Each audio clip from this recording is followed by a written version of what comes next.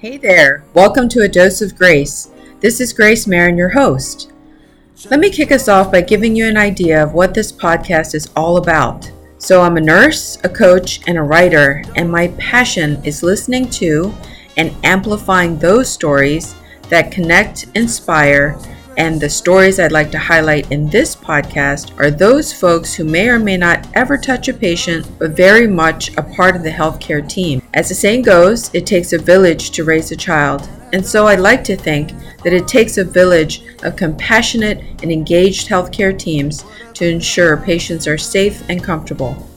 Podcast episodes include interviews with the often unseen and forgotten essential workers who are also the heart and soul of every healthcare organization. I'd also like to pause and give a shout out to Kevin Broxton, who composed and produced the show tune that you're listening to in the background. Thank you so much for tuning in, and I do hope you enjoy this podcast. Hey there, this is Grace Marin. Welcome to my podcast. Today, I'm thrilled to introduce you to my good friend Alan Quiros. I met him through an online healthcare support group during the pandemic, and he's by far the most compassionate man with the biggest heart. So I'm going to go ahead and let Alan take it away.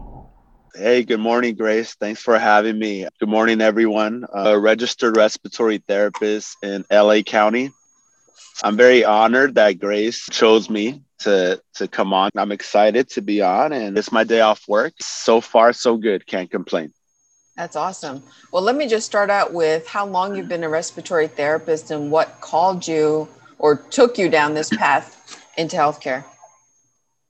Okay, so when I was a kid, I was always in the ER. I always had asthma attacks. I had bilateral pneumonia. I was one of those sick kids always at children's hospitals.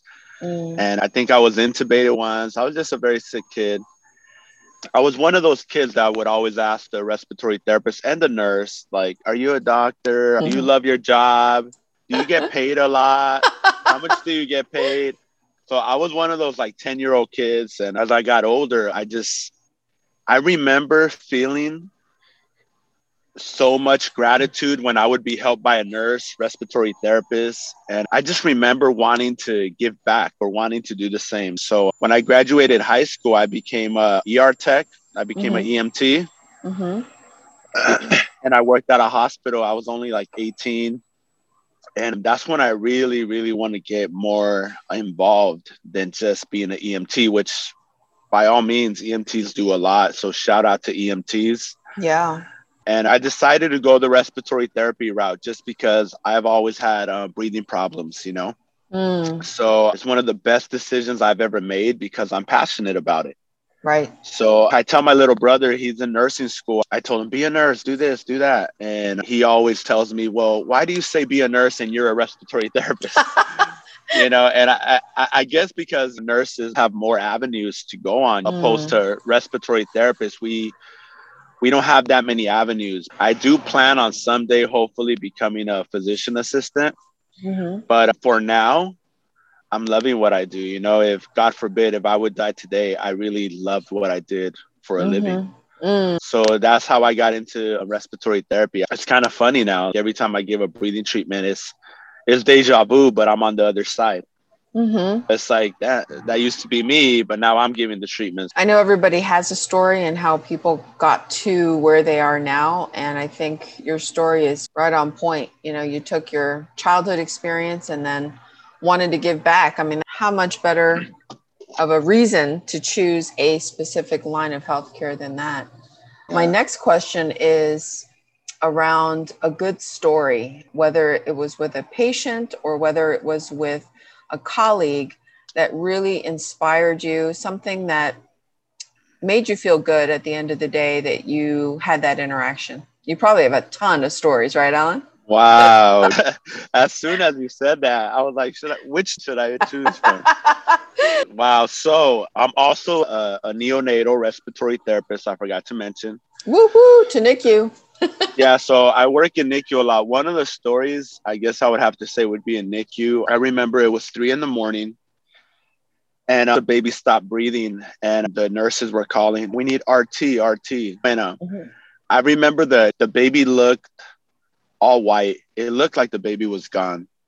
And I ran and I began bagging the baby. And shout out to, I guess I can say his name. Shout out to Dre, one of my coworkers. He was freaking out to give me a catheter, a suction catheter. But it's 3 a.m. Adrenaline's high, and he passed me what we call little suckers, which is like the oral suction. Yes. So I remember I screamed at him. I go, not this, and I threw it back at him. And he looked at me so scared, like. So he passed me the correct size, and I suctioned the baby, and I began bagging, suction, bagging. And little by little, the baby began opening its eyes. The saturation was at 5 in the beginning, and it went up to 70. The adrenaline was so high that the baby made it, and I was sweating. I remember bagging the baby and the sweat falling off from my forehead and hitting my nose or my lip. Wow. So the baby ended up making it. And I remember a lot of neonatologists were there, and the house supervisor was there. And the house supervisor, after this was done, she came up to me. She goes, can I have a word with you? And, you know, if you know RT and RN relationships, it's kind of a love and hate relationship. And I go, here we go. She's going to point out things I did wrong. Here we go. So she takes me into a room. So she's a nursing manager for the entire hospital. Right. And she goes, you know what, Alan? When I saw you doing CPR and bagging and doing everything you could, I felt like it was a lost cause. That baby is lifeless. There's no way that baby's coming back. Seeing you not give up and the baby is now intubated and stable. Yeah. I just want to say, good job. Wow. Good job. She goes, because when I saw you working on that baby, I had no doubt in my mind that baby was lifeless and all hope was lost. I had no doubt. Not that she's being negative. I understand. You know why I understand? Because I felt the same. When I was working on the baby, I'm like, there's no way I can save this baby's life. There's no way. The baby opened his eyes, got intubated. And I remember telling the neonatologist, thank you for coming. Thank you for coming. Because we woke them up, 3 a.m. And I remember the neonatologist saying, why are you thanking me? She goes, I didn't do nothing. She goes, all I did was watch you work. Yeah. And then in my head, I was like, man, that's true. So it was a beautiful moment because the next day the parents came and it was just beautiful seeing the parents with the infant that I thought was not going to make it. And the baby ended up getting extubated, ended up going home. Wow. And it's just such a beautiful story of how us healthcare workers, nurses, respiratory therapists, doctors make a difference. You know, we really do make a difference. So that was just a story I will never forget. Well, the beauty of that story is that people didn't seem, at least from what you're telling me, push you aside to say you're just the respiratory therapist, but actually stepped aside so you could do your job well. And you brought that baby back to life. You gave that baby back to their parents. To what degree they'll ever appreciate that, they could never appreciate because they've never been there. And wow, that's a huge story. I love it. Yeah. I love all of it. Yeah, I think for me, what really touches me is the fact that I think for a lot of healthcare workers, a lot of what we do goes unnoticed. And I think it felt so good to have the nursing manager not just notice me, but acknowledge me and say, hey, I don't think that baby would have been here if it wasn't for you. Yeah. So after she told me that, it really felt like validation, sort of like, wow, it felt nice to be not just recognized, just noticed for the hard work that goes, like your podcast, like you said, that goes unseen. Yes. And that really touched me. I'll never forget what she told me. And I still see this house supervisor. Man, she's such a good manager, because I think that's what nursing managers need to do. Of course, you got to discipline and reprimand people who do wrong. But what about when they do excellent? What about when they save a life? 100%. I think we get too comfortable with, well, that's your job. Yeah. I had someone tell me that the other day, well, that's your job. I go, not everyone can save a life, okay? It does not always happen. Exactly right. That was one of my favorite stories. That's a really perfect example of not only what you do and the seriousness of what respiratory therapy does. I was a NICU nurse as well for over 20 years, and respiratory therapy and us, we worked hand in hand. And I'd like to just be really honest and vulnerable with you that there were times when people I worked with who were respiratory therapists that I didn't really respect very much, not because they were respiratory therapy, more because I just didn't know what they did. And hearing this story from you and hearing it from your angle, I want to apologize from nursing as a whole to respiratory as a whole publicly here, that in ways that nursing diminishes respiratory therapy's role in healthcare. Yeah, it's not all nurses. I will say that. It's not all nurses. I know. And, it's not about the discipline. It's really about the person,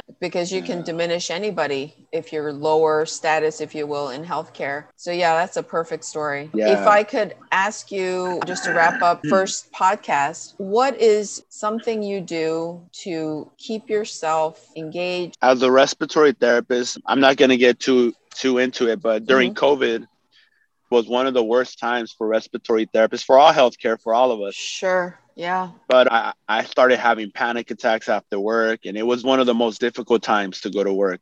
I had coworkers of mine who passed away by getting infected, and I saw many, many, many people die. In case anyone thinks COVID is not real, it's real. So what I'm going to share is during that time, what helped me was the group I met, Grayson. It's a Zoom healthcare worker group, and having people that were also in healthcare that understood the situation and understood what I do. And, shout out to Ray. We had Ray Huang, a doctor there, and it was awesome talking to you, Grace. That really made me feel like I wasn't alone. So what I like to do is surround myself with like-minded people. Yes.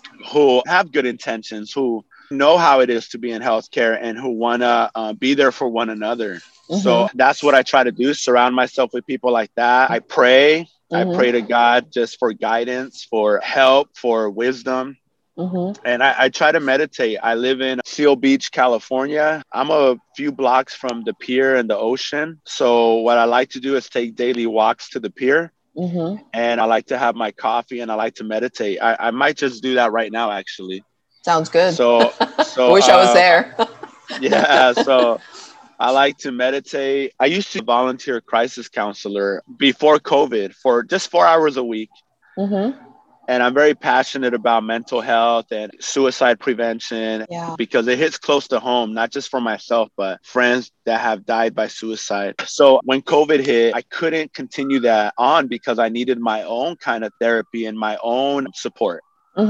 So I'm a firm believer that you can't help others heal if you're not healed yourself. 100%. So just make sure, take care of yourself first before trying to take care of others. The intention is there, but both of you are in need of help in reality. So yeah, I try to just take care of myself so that when I go to work, I'm 100% focused on the patient, whether it's baby, pediatric, adult. And number one, so I can support my team, my coworkers. Yes. So that's what I do. I like to pray. I like to go to church when I'm off. And you can never, ever underestimate the value of true friendship. Yes. So for me, my friends are like family. I don't really have family. I live alone.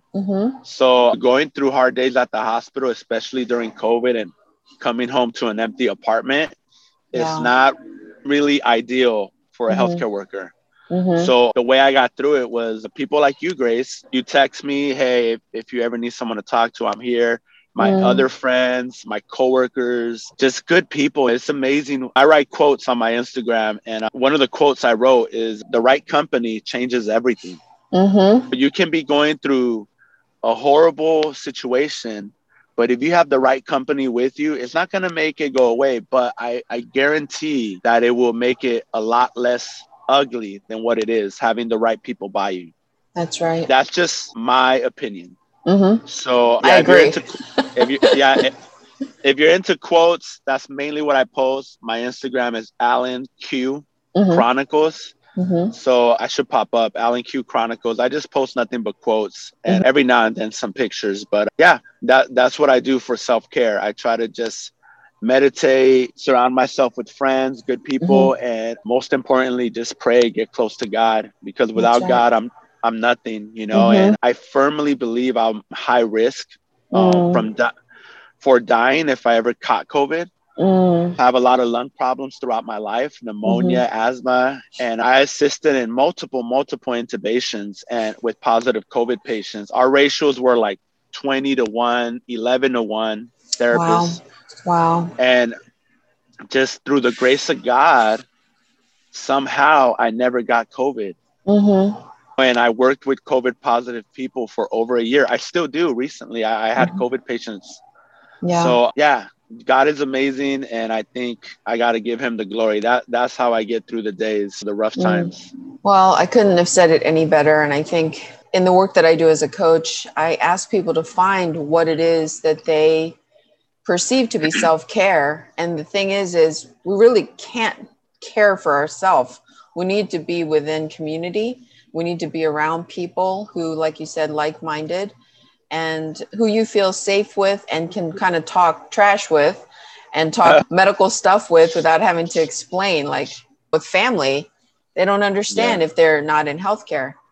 I've seen people die from COVID, and I've held their hands until they died, just so they wouldn't die alone. So I do have some PTSD. I recognize that. So whenever I wake up with a little raspy throat, it's out of my control. My body will start having anxiety, like an anxiety attack. So it is a real thing. You get me? So when I wake up and having, like before we started the podcast, I couldn't catch my breath and I had a little raspy throat that automatically I can't help but to think, do I have COVID? Do I have COVID? Regardless of the vaccine, it doesn't really bring, I don't feel that safe just because of the amount of death. 2020 was a year of death for me. I saw death after death after death after death, and I remember people dying with their eyes open and me closing their eyes, just like you see in a movie. And yeah, it's traumatizing. And you were there when family couldn't be there. My mom died of COVID in March of last year, and obviously we couldn't be there, and she was in the ER. I was praying that someone like you would be there to either close her eyes or to hold her hand because we couldn't be there. I think that was the most devastating for me as a nurse, to not be there for my mom. And I've been caring for her. So thank you for being the hands and feet of family who wish they could be there and couldn't be there. I would want someone to hold my hand. Yes. So I only did what I would want someone to do for me or my loved one. That's what I did. Well, I'm about to cry on our very first podcast. Don't cry. That touches my heart so much in ways that you can't even imagine. And, being a nurse, certainly I've been there to be the last person to be with a baby as they were dying. And I get that. Well, I am honored to know you, Alan, because just from the first time we saw each other on Zoom, and for our listening audience, we've actually never physically met. We've only ever met on Zoom. So it's really kind of funny how close we've gotten just by Zoom. I know, from New York to LA, from the west side to the east side. Yeah. That's right. Well, Alan, I can't tell you how grateful I am that you've chosen to be on my very first podcast, the perfect person to kick us off. Thank you for being that voice for all the RTs in the world. So thank you again, and I hope you have a great walk on the beach. It's my pleasure, Grace.